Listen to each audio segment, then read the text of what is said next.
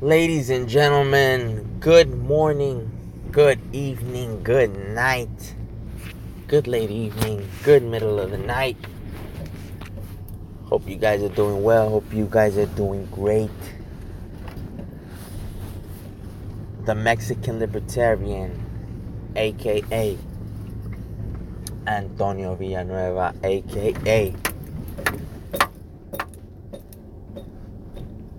Blanco Bishop. That's my childhood nickname. By the way, I used to be a rapper. I particularly think that obviously anybody with any confidence and self-esteem is going to think they're talented. I honestly think that I had great writing abilities. I have great writing abilities. But the older I get, the more I see that I might have thought that I was very good.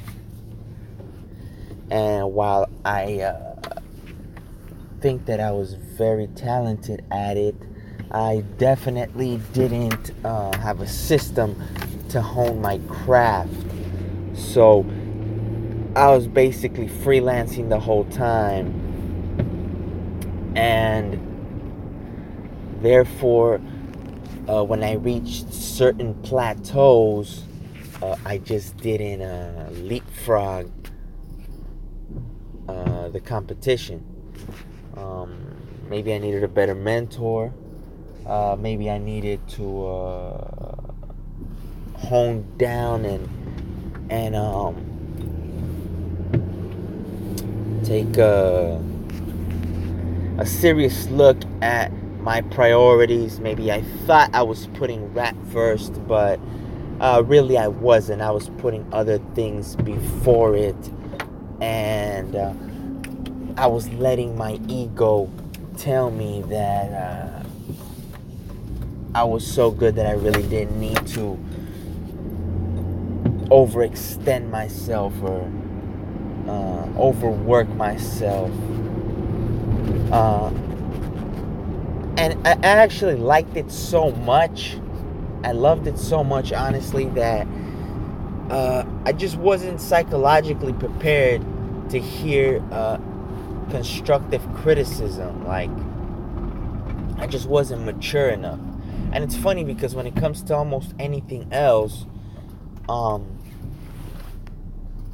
if I make a mistake, if I need to be corrected, I'll accept the criticism. But when it came to rap, maybe because I put so much emotionally into it, and because I experienced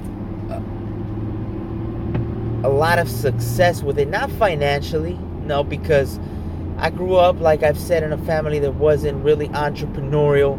So whatever entrepreneurial skills I have developed or need to develop, I've only become aware of now that I have become an adult. So back then it wasn't that I was having a lot of success financially with my rap, but me and my friends that actually formed the group won some talent shows really quick. It was within a year, maybe, or a year and a half or so from the time that we started rapping. We won some talent shows, and we were kind of school famous, you could say. So someone like me that was an underdog his whole childhood, someone like me that was had to scratch and claw for whatever respect I got as a kid, being a small framed short dude, 5'7", 5'8", 5'9" now. I don't really know what.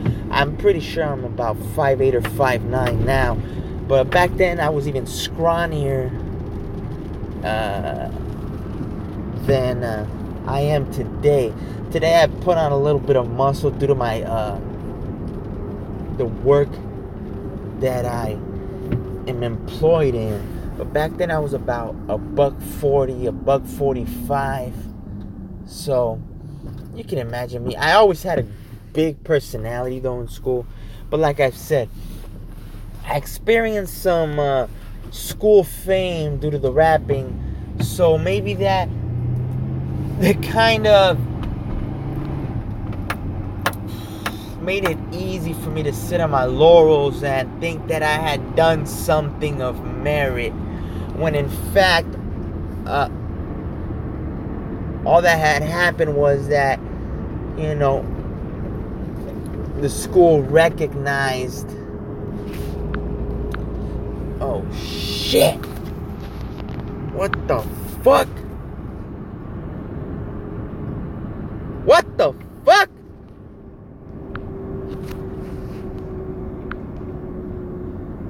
The school had recognized. Sorry about that, folks. What? I just pushed on some buttons and I thought I was losing the recording. Excuse me for those expletives and little burst out. So I'm telling you this rap story to say this.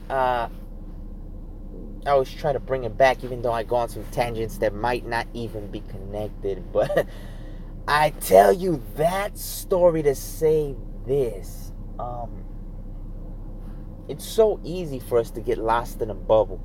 So easy for us to be stuck in our own world. So easy for us to not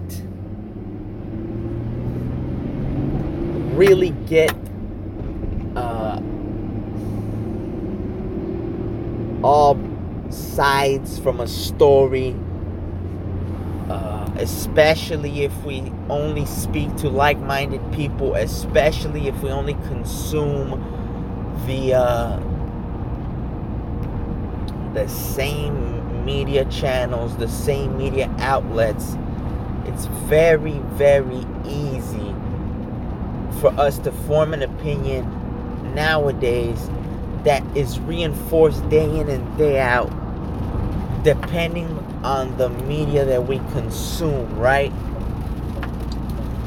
So someone back then had to tell me, sit me down and say, look kid, you haven't done anything. You have some talent, you can rap, you can put some words together, you and your buddies can put some songs together.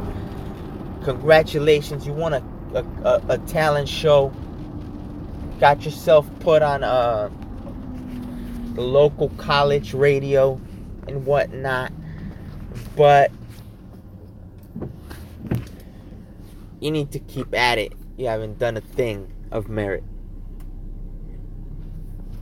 And now I feel like sometimes we gotta shake each other up, all of ourselves, and realize that we're all in our own bubbles. I actually had a fellow libertarian say that he didn't like Tulsi Gabbard because she was too pro-war for him. And I was like, what? I didn't know how to answer. I didn't know what to say for a good minute. All I could say was some stupid remark about, well, actually, she's the only one that's talking about the wars. But I was so flabbergasted, I couldn't actually retort with, no, you're wrong. I don't think you're getting your information right. I don't know what news outlets you're getting your information from, but as a libertarian, you ought to know that her whole platform is ending the wars. Her whole platform is based on ending the wars, on pulling out our troops out of endless wars. So I really don't know if CNN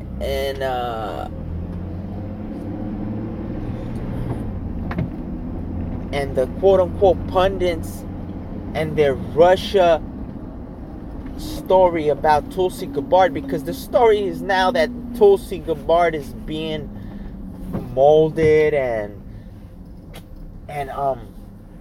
being used as a Russian asset, right? So I don't know if my fellow libertarian has been gobbling up the propaganda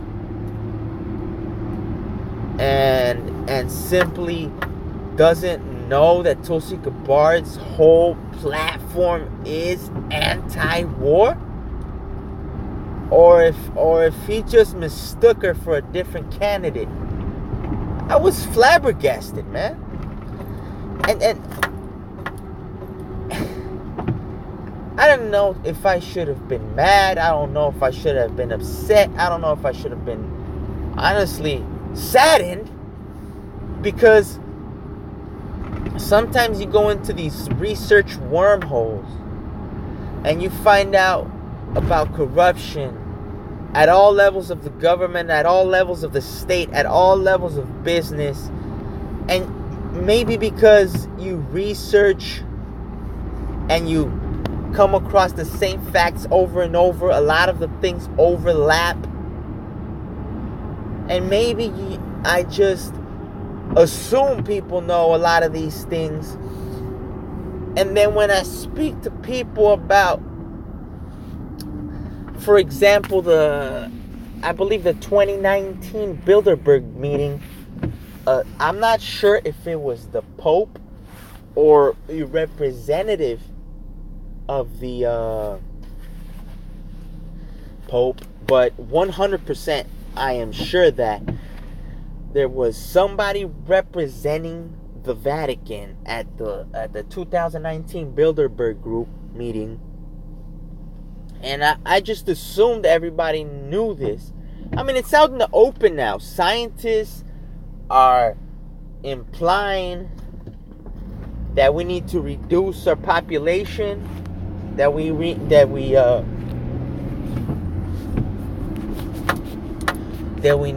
need to think about shrinking down our population. So this is stuff that all of us who research these kinds of things have known for years, but in the mainstream, most folks thought it was tinfoil hat propaganda.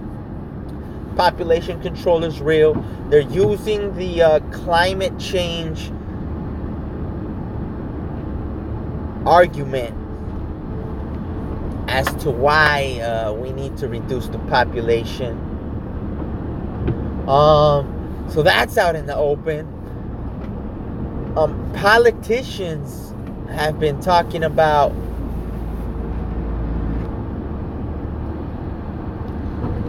the New World Order for decades and decades. It's not anything new.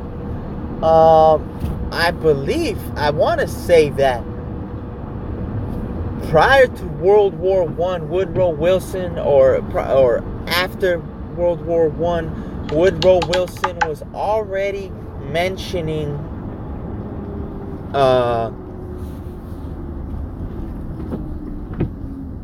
new world order, a world that was based and ruled by quote-unquote law and global institutions. See, before World War I, you will be hard pressed to find anything similar to the League of Nations, NATO. It was basically treaties amongst countries and agreements amongst countries. And then World War I kind of was the birth of a new era where global institutions were being formulated. Like I've said, the League of Nations, now NATO, etc., etc. So, I don't want to get too deep into that, because I want you to understand that at the surface, at the mainstream level now, everything's coming out.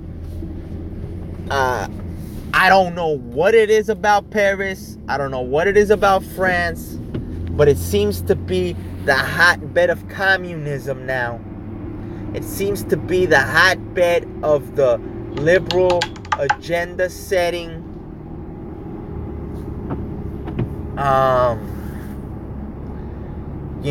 you know, the climate agreement was formed in Paris. And by the way, that's a non-binding agreement. So this whole hoopla about us pulling out of the Paris Agreement doesn't really matter. It's just, formalities talking about, we should do this when it comes to climate change. We should limit our countries to these levels of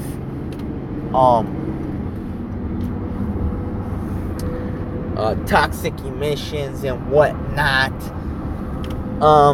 So that was said in Paris. And now, 2 days ago, I just read an article that was formulated also in Paris, a meeting in Paris, where they are actually developing a system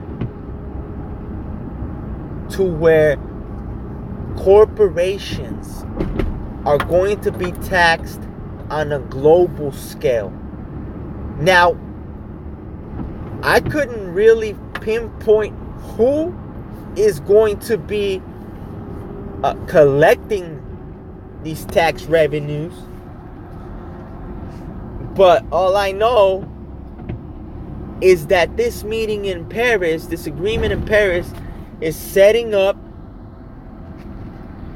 a global tax system. And on top of that, every country on an individual level will be able to tax said companies past a certain point, past a certain I believe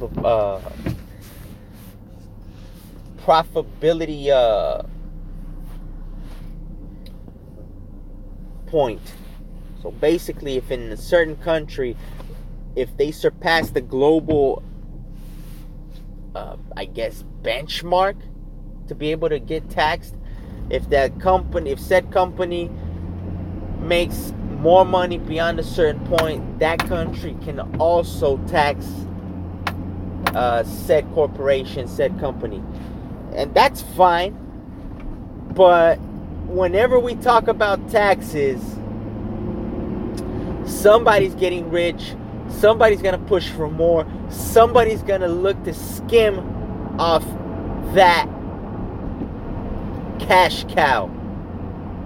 Now this is scary. This is scary. This sets a solid base for world domination. A solid foundation for whoever gets hold of the reins of this tax system to be able to dominate on a worldwide scale. This shit is scary. This is what we have been talking about for years. Very nonchalantly, this was pushed out. I believe it was the Wall Street Journal where I read this article. And I'm not hearing very many people, maybe because I haven't really been on Twitter and haven't really heard any podcasts the last few days, talk about this. But this is huge. I don't even know what to think or how to even fight this. Like, I guess corporations on an individual case-by-case basis are going to fight this, because other than that, I don't see how the people are going to agree. And I don't see how the people are going to disagree, actually, in taxing corporations on a worldwide scale. But we need to tell our folks, yeah, okay, that's fine. You don't want these companies to be so powerful that they control, basically monopolize a whole sector of the market. But we need to be careful when we talk about taxing on a global scale. Like, who's gonna control these tax revenues? That's the biggest question. Who is going to control this money? Who's going to say these tax revenues will be used for this or that? These tax revenues are going to be important to push certain agendas. And this is a scary, scary, scary proposition. And they're just nonchalantly pushing it out there like, yeah, this is great, you know. Facebook and Google and companies like that will get taxed on a global scale, and that way everybody else will be on a even playing field. But remember, folks, whenever there's regulation or new regulations coming in,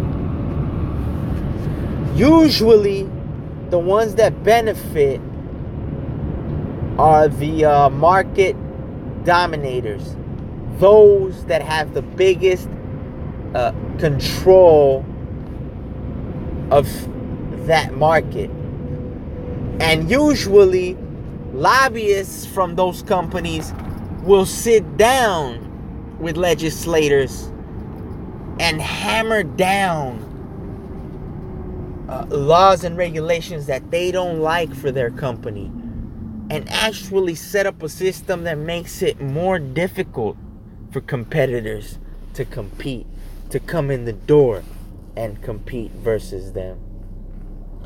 So this is very scary, very scary. And if you didn't believe communism was a problem, you better believe it now. Because an international system that controls tax revenue, oh boy, we are a couple steps from a very Orwellian future. And I don't mean to scare you all. I'm the most positive person you can meet. But we need to be vigilant. That's always going to be my story. That's always going to be my proposition. We need to be vigilant. Period. Now you guys have a good day. And hope you guys feel great. Peace.